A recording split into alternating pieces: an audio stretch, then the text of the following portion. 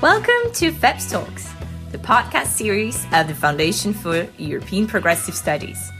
Find out more about us on feps-europe.eu.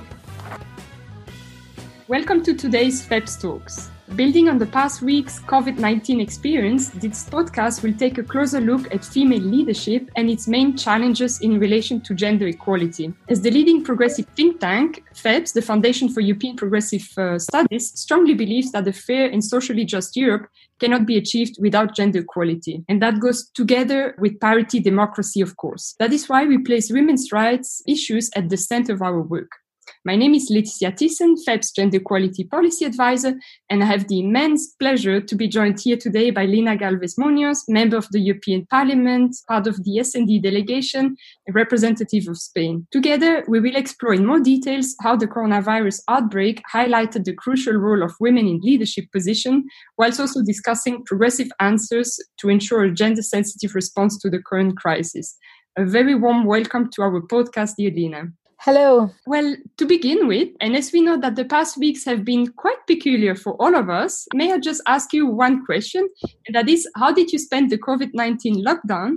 And how did it change your own daily life as a female decision maker yourself, that is, as a member of the European Parliament? Well, to be honest, it changed quite a lot because in the last year, I've been traveling every single week, just running all over Europe every single week. And for a few months, I was not even traveling, but I was not even going out of my place because I spent the lockdown in Spain, in Seville, in my hometown. At home, and for us, it has been very radical. So we couldn't get out just for shopping at the supermarket in a very, very limited way. So physically has been a huge change. I was with a 9-year-old daughter at home. It was also her father. But we were both working and we were doing our best to be able to cope with both working or our labor, let's say, responsibilities that have been a lot in the parliament, and also trying to help her with the school and to make her life easier. So I have reflected very much about many things regarding the coronavirus crisis. I have written quite a lot as well in the news, in the media in Spain, but also more personal issues. And I've done it with obviously with a feminist, feminine view, both. And one thing that I think that has made me think in a different way has been all regarding teleworking, because we thought teleworking was a good, and it is still a good way to make a balance between family, a working life, and personal life. But afterwards has happened during the confinement, the lockdown. Probably I have discovered this dark side of teleworking for gender equality, and I'm since then really thinking and studying and try to see how will be the best way also to regulate and to make that if we go in this direction, it will not be against women's rights and against gender equality. So I think here we can probably all agree that in one way or another, the COVID-19 pandemic has clearly had an impact on everyone's life and also pushed us in a way to rethink many aspects of our daily lives that we thought could be taken for granted. Going a bit further into the topic of female leadership and applying a feminist analysis of the ongoing COVID-19 pandemic with its related countermeasures, it becomes very clear that although women are in numeric minority, female leaders have clearly outperformed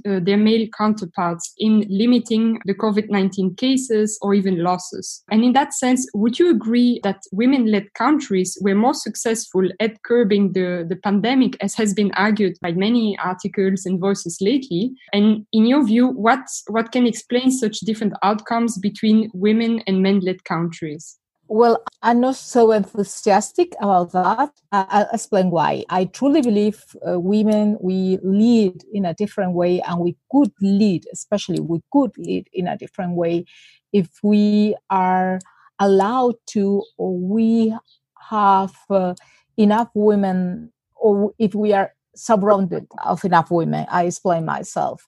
There are many studies that show that when women arrive, we have studies from the 1980s and even before that, when women arrived to leadership position, both in politics, but especially in business, because it was earlier in business, they arrive alone without more women around. It is not only that they don't behave differently than men, but they even behave in a more male way than men, because we have to show that we could lead, and leadership still in our culture, in all cultures, is still, an authority is still a male attribute. So we have to show that we could do it even better than them, but playing their rules. A different thing is when there are enough women women are not alone, and they are able to change structures, they are able to change politics, they are able to change even the everyday life of a minister or even a presidency, or whatever. Just an example, when I was regional minister 2 years ago, I started to change time use at the building. We were, even the time it was closed, it normally was closed after midnight. And I was asking why. And it was because some men just stay there to work until that time. I said, well, that's no sense, because we are paying a lot of money for security or loss of energy and all these sort of things. And it was difficult because it was a sector that was very male dominated. Even if for me it was clear what I wanted to do, there was a lot of barriers to advance on that, because structures are still male dominated. So yes, I think there are a few of our political leaders that are female, that are progressive, because that is important as well, because it's not only a question of being women, but also of doing a progressive polity that are coping or have coped much better with the crisis than other male colleagues or male leaders, especially the macho ones, the ones that were even using our words and vocabulary just in order to say all the things. So yes, we can do it. We are doing it. I mean, there is Jacinda Ardern probably is the best example of all of them, but we have to have in mind that for many time, because when women arrived to power position was in an isolated way, many women have behaved in a male way even more than male, just because it was the only way to assure that to show that we could be in this way. I don't know, I'm thinking of Golda Meir or Margaret Thatcher, just to put a couple of examples of the past female leadership.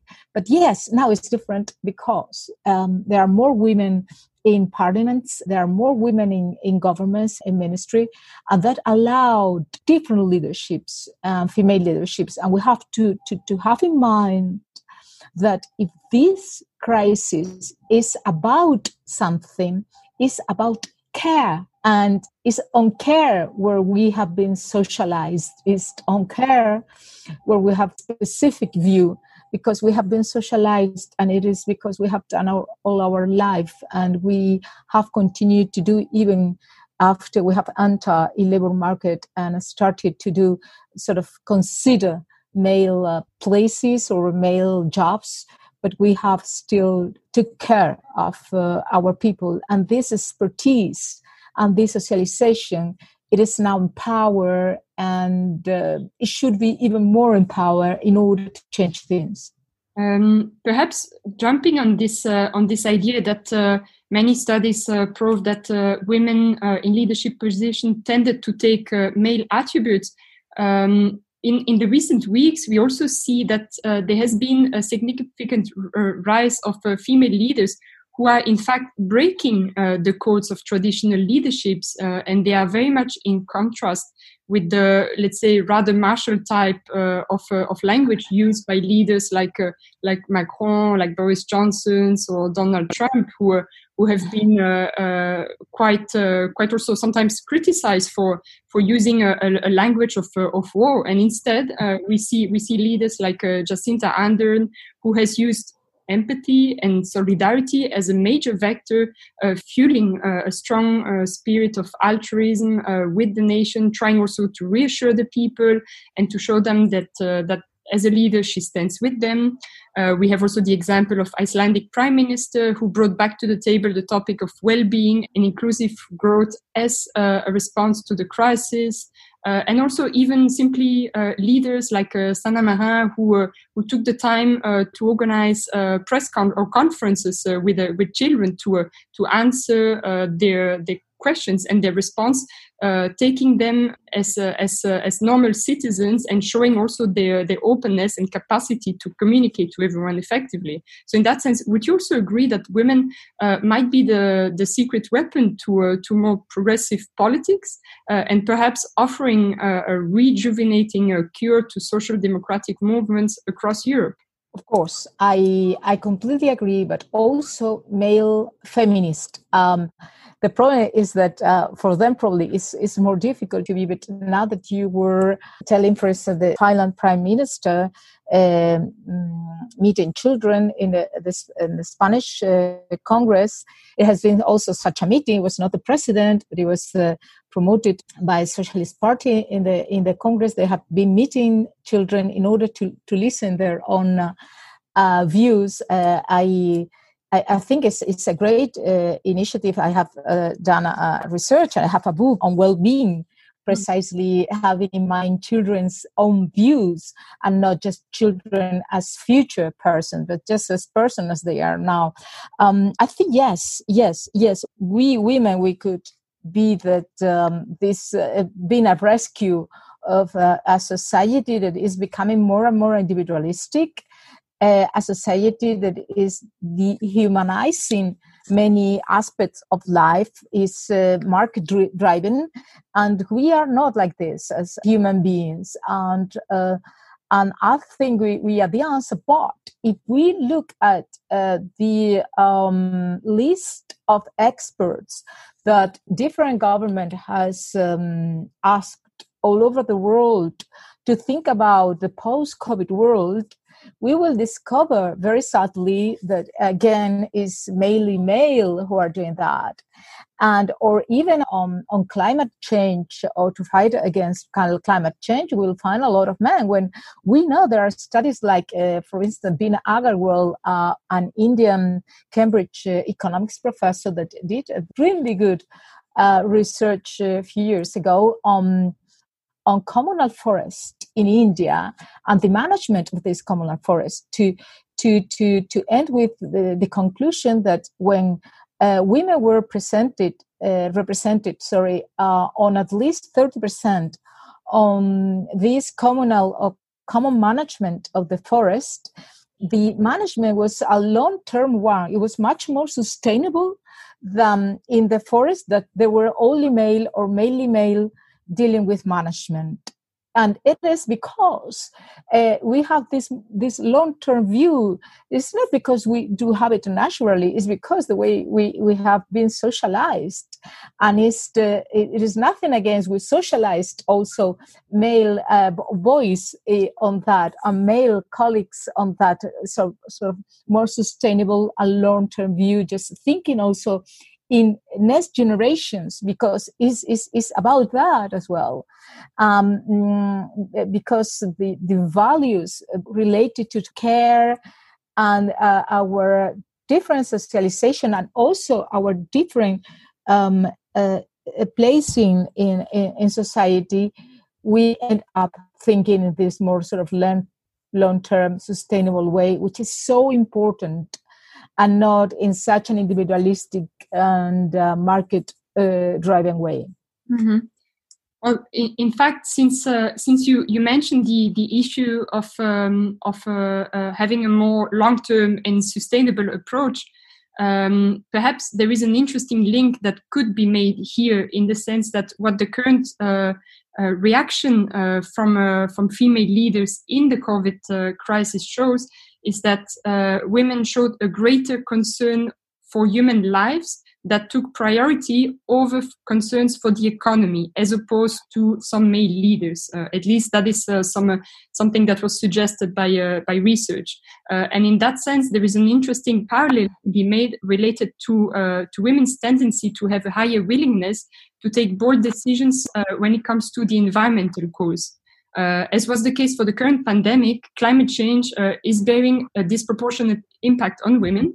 And at the same time, studies reveal that countries with more female politicians pass more ambitious climate change policies. And in that sense, for instance, we have seen that the Danish Prime Minister, Mette Frederiksen, highlighted that we must ensure that women are represented in all COVID-19 decision-making in our recovery, but that this recovery needs to be inclusive and sustainable.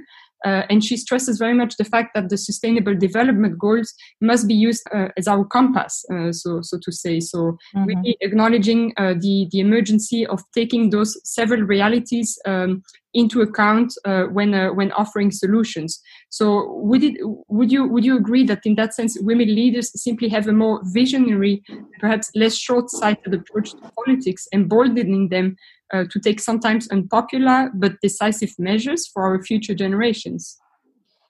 For sure. I completely agree if, again, they are not alone in power, and if they are taking also progressive views in politics.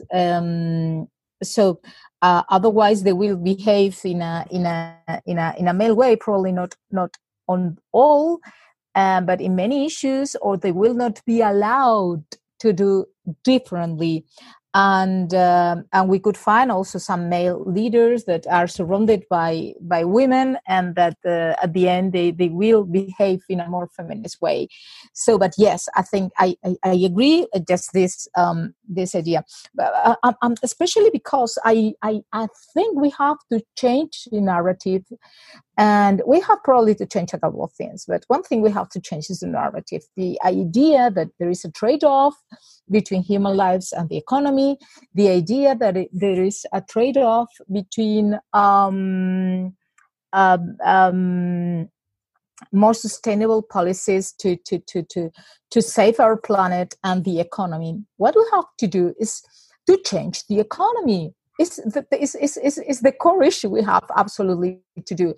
I've been all my life a feminist economist. I believe I'm still am, even if I'm now in Parliament. And of course, what we say is, yes, we have to implement a lot of quality policies wherever, but we have to change how economic policies and the narrative of economics. And the narrative of economics should place people at the center, should play lives at the center, should play well-being at the center. So why was it so important that both in Iceland and in New Zealand, they were doing different indicators other than GDP, because GDP growth, it doesn't mean anything about justice or well-being. If a forest is on fire, and then you have to hire a lot of people to take off the ashes, that will increment our GDP. But we have destroyed a forest. So the GDP could be growing, but in a proper way, and it has been doing so in the last decades, that all the growth is concentrated in just a small percentage of people. So we have to look for different indicators. Let me here make a data advocacy issue. We have to advance on feminist statistics, and we really need to look for alternative indicators. There are a lot of work done in that respect, both taking into consideration environment as well as taking into consideration unpaid work and other issues. So we really need to move toward this new narrative, these new indicators, in order to measure success and economic success in a different way. When we are there, we will see that probably the best way also for our economy, if we look at the economy in a different way, is also to have very progressive environmental policies, and to have policies centered on social justice and the well-being of people, and we will have also healthier economic systems that are not getting into crisis one after another is happening now with a lot of people suffering and always the same people. So yes, we need female progressive leaders to show that, to have the power to change things. So this way to measure economic success in a different way, or to reduce working days, as Darden has done also in New Zealand, is the good way to follow. Perhaps also picking up on your call for a new type of narrative accompanied with a new indicator and a complete, in a way, economic shift. We could touch upon this 7th Pan-European campaign that you have co-initiated and entitled Women's Europe Voices in Times of COVID, which, by the way, I highly encourage our listeners to look into. And in this campaign, you namely make a strong call along with other feminist leaders on public decision makers to rebuild Europe on a new basis with a truly feminist agenda, so to say. And yet, right now, as just a few days after the EU budget and the recovery plan has been discussed by our European leaders in the Council, and then made the object of quite intense discussions in the plenary sessions whereby you took part. We also see that there has been a lot of criticism about the risk that the cuts that are going to happen will be affecting women directly. So what are the main claims at the core of the calls made by the Women's Europe initiatives, and how can the European Union in fact build back better? Well, these are a lot of questions in just one question, and very important, all of them. Well, this campaign is it was something we organized very, very quickly with Agnès Hubert and Ruth Rubio Marin. We both met during our PhD, Ruth and I, at the European University Institute in Florence back in the 1990s. So we have been working in those issues for quite a long time in different ways. So we were talking, well, we should do something, because we realized how these voices, again, once more, because the authority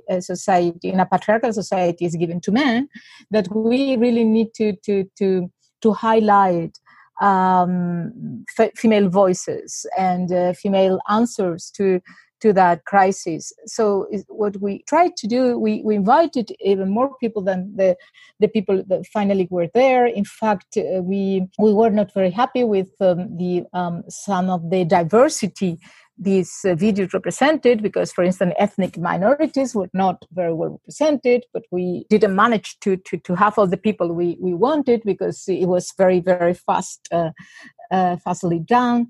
But we really wanted to make clear that things could be done in a different way, and that we could think also in a different way, and that there are many people thinking from a variety of places, and even political principles, because we invited people from the other political groups. It was, for instance, Francis Fitzgerald for the EPP that was there. We invited also for other political groups, and some said yes, others not. Obviously, in a range of people that truly believe on advances in gender equality. Of course, we didn't invite a female representative or male representative from political groups that are against women and against feminist policies. As you know, they are in the parliament, the extreme right, and all these male macho leaders that are really anti-feminist, as Orbán, Bolsonaro, or Trump. So we have to have in mind that there is also this backlash, and it was something we wanted to avoid.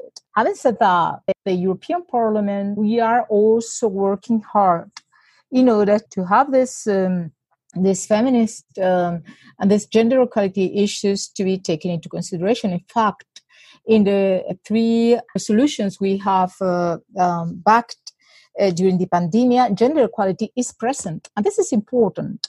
I know it could be only literature and it is not yet present in the budget because we are far away from having a gender mainstreaming policy, far away from having a gender budget, in part because we don't have the data and probably because we don't have the political power in order to do that. But we don't have the data. We will need a much better data for that. And we are far away from that. I know this campaign now that we want half of it, but probably we will need more than half of it in many issues. And maybe men need more than half of it in other issues. Let's say, for instance, education. There is now girls perform much better than boys at a school, and they live or they continue much more at the school than boys. So probably there we need to reinforce boys. So what we need to look at every single policy, at every single budget, is to do it with these gender lenses, with this feminist view, in order what we could do in order to advance on women's rights, on women, on autonomy, and on gender equality, and to do it. So we are far away from that. We are far away if our economic policy keep being a neoliberal driving economic policy. What has been important about this last agreement that it was voted in the 23rd at the Parliament, is the agreement of the EUCO, is that for the first time we have this common debt. For the first time, we are investing and not only lending to countries that have suffered more for a crisis.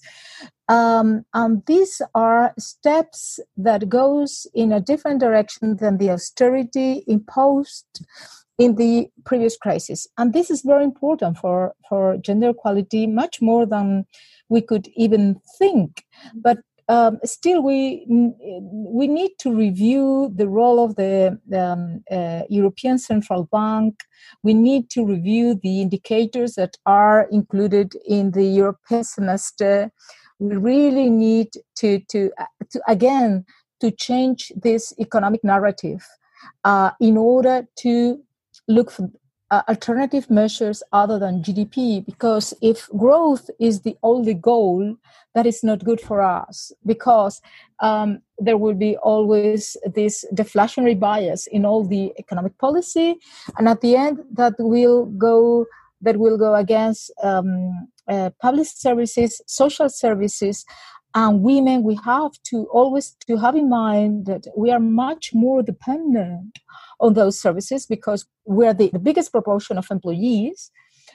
We are in bigger proportion. We are the users of those social and public services, both directly or indirectly for other members of the family. And we are sort of a kind of natural substitute, and natural just is in a not in a literal way, because if school restaurants, school mensa, school lunch places are closed or not subsidized, children still have to eat, and so it will be someone that will do that, and that will be women. Or if old people cannot go to care houses or institutions, it will be someone to take care of those people, and normally that will be women. So that impact very much on women, time availability, autonomy, and income in general. So we have to run away from this neoclassical economic framework. And even if the last steps have been important in that direction, we still have a big road to do in order to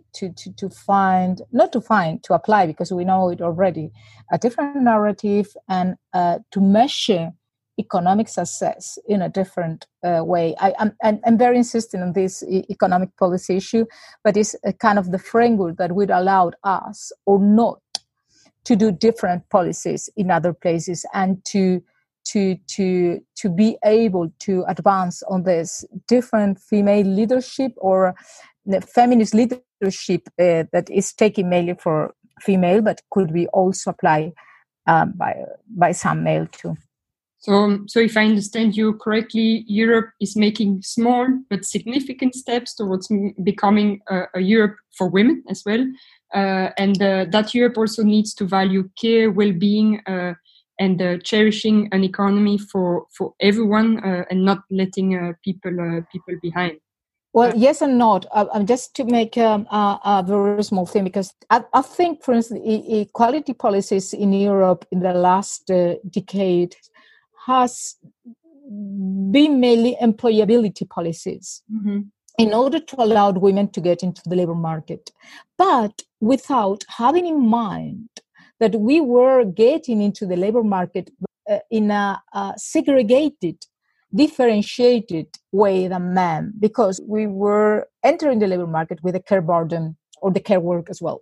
So we were entering in a different way, and because we were entering in a different way, we were treated in a different way, and we behaved in a different way, and we promoted in a different way, and so if we concentrate just all our policies, our efforts just in the public side or in the labor market side, and not dealing with the changes in policies and institutions that allowed also more balanced share of care and work and responsibility. So probably we will not advance. And for that, we really need to have good social services. We need to have strong public services or even publicly regulated in order to that people that work on those services, we make sure is done with decent working conditions. But we really need to move toward that. And in order to have a good public services, we need tax justice. We need another fiscality, and we also need to measure success in a different way. Unless that, we will be cutting more and more and more and more our welfare state, our social services, our public services. This goes against women, and we have to also have in mind that even the labor markets are very much segregated, that we enter in the labor market in a very different way, and that we really need to have that in mind. For instance, all the recovery plan money is mainly concentrated on the Green Deal and digitalization. Great, that's the right way to do, but that will create mainly male jobs, and we have to shout that very, very high, very loud. Otherwise, we could end up with a great disparity, a gender disparity in the labor market, because renewable energies employ mainly men, electric cars, car industry, automobile industries is mainly male industry. And what about digital? Digital is mainly male driven, not only. And so we have we need a third transition to be put at the same level than the green transition and the digital transition, and is the transition towards a new social organization of care. Unless we do that, and we are not doing that now in Europe, we could make some advances, but it will not be enough. So certainly something to be kept in mind for the months to come. This is a very, very strong call for care deal for Europe, creating a place that is both designed for men and women alike, and this is surely the only way for Europe to become more sustainable and resilient in the long term. I still have a quite long list of questions, but time is also running. So perhaps to conclude this podcast, and as the summer is already in full swing, perhaps I would like to ask you very shortly what would be your personal feminist reading recommendation to accompany our listeners' holidays or simply a staycation at home. And perhaps if you can tell us why that is your preference. Well, where I'm to read, I have a book I have already started by a Spanish author I like very much, which is Almudena Grandes. He's not only recovering the Spanish memory of the dictatorship, but also doing from a female perspective. Also, Margaret O'Farrell, that I like very much, is a Scottish writer. I will recommend always to go to the classics, to reread Virginia Woolf, that I just found each time I read her so modern, so good. And but also in the visual world, I think it's interesting to see the TV series that at the BBC HBO that a young British woman, Michaela Coel, has just released. That is called "I May Destroy Your Series," and it's very, very. I just started, and it is it's fascinating, really. And it's a very young woman. Everything started because she realized that she has been raped because someone put a drug in her drink, and that started. And so it's a very fresh, cruel view, and I think we really need, because we really need to change the narrative. I was talking before about economics, but we really need to change the neoliberal narrative that is making us more and more individualistic. Well, thank you very much for these very useful and interesting recommendations that I'm sure many of us are already keen on looking up, or perhaps rereading in the case of your classical book suggestions. But most of all, let me also thank you for offering us your insights in today's podcast about women's and vital contribution to making our societies more resilient, and more generally speaking, your call for more feminist type of leadership. We'll certainly continue the debate in the week and months to come for a healthier, safer, more resilient Europe, where gender-sensitive response is central to ensuring effective and fair policies. Thank you for your attention. If you found our conversation interesting, do not hesitate to share it on social media with the hashtag FEPS Talks. More is yet to come. Stay tuned.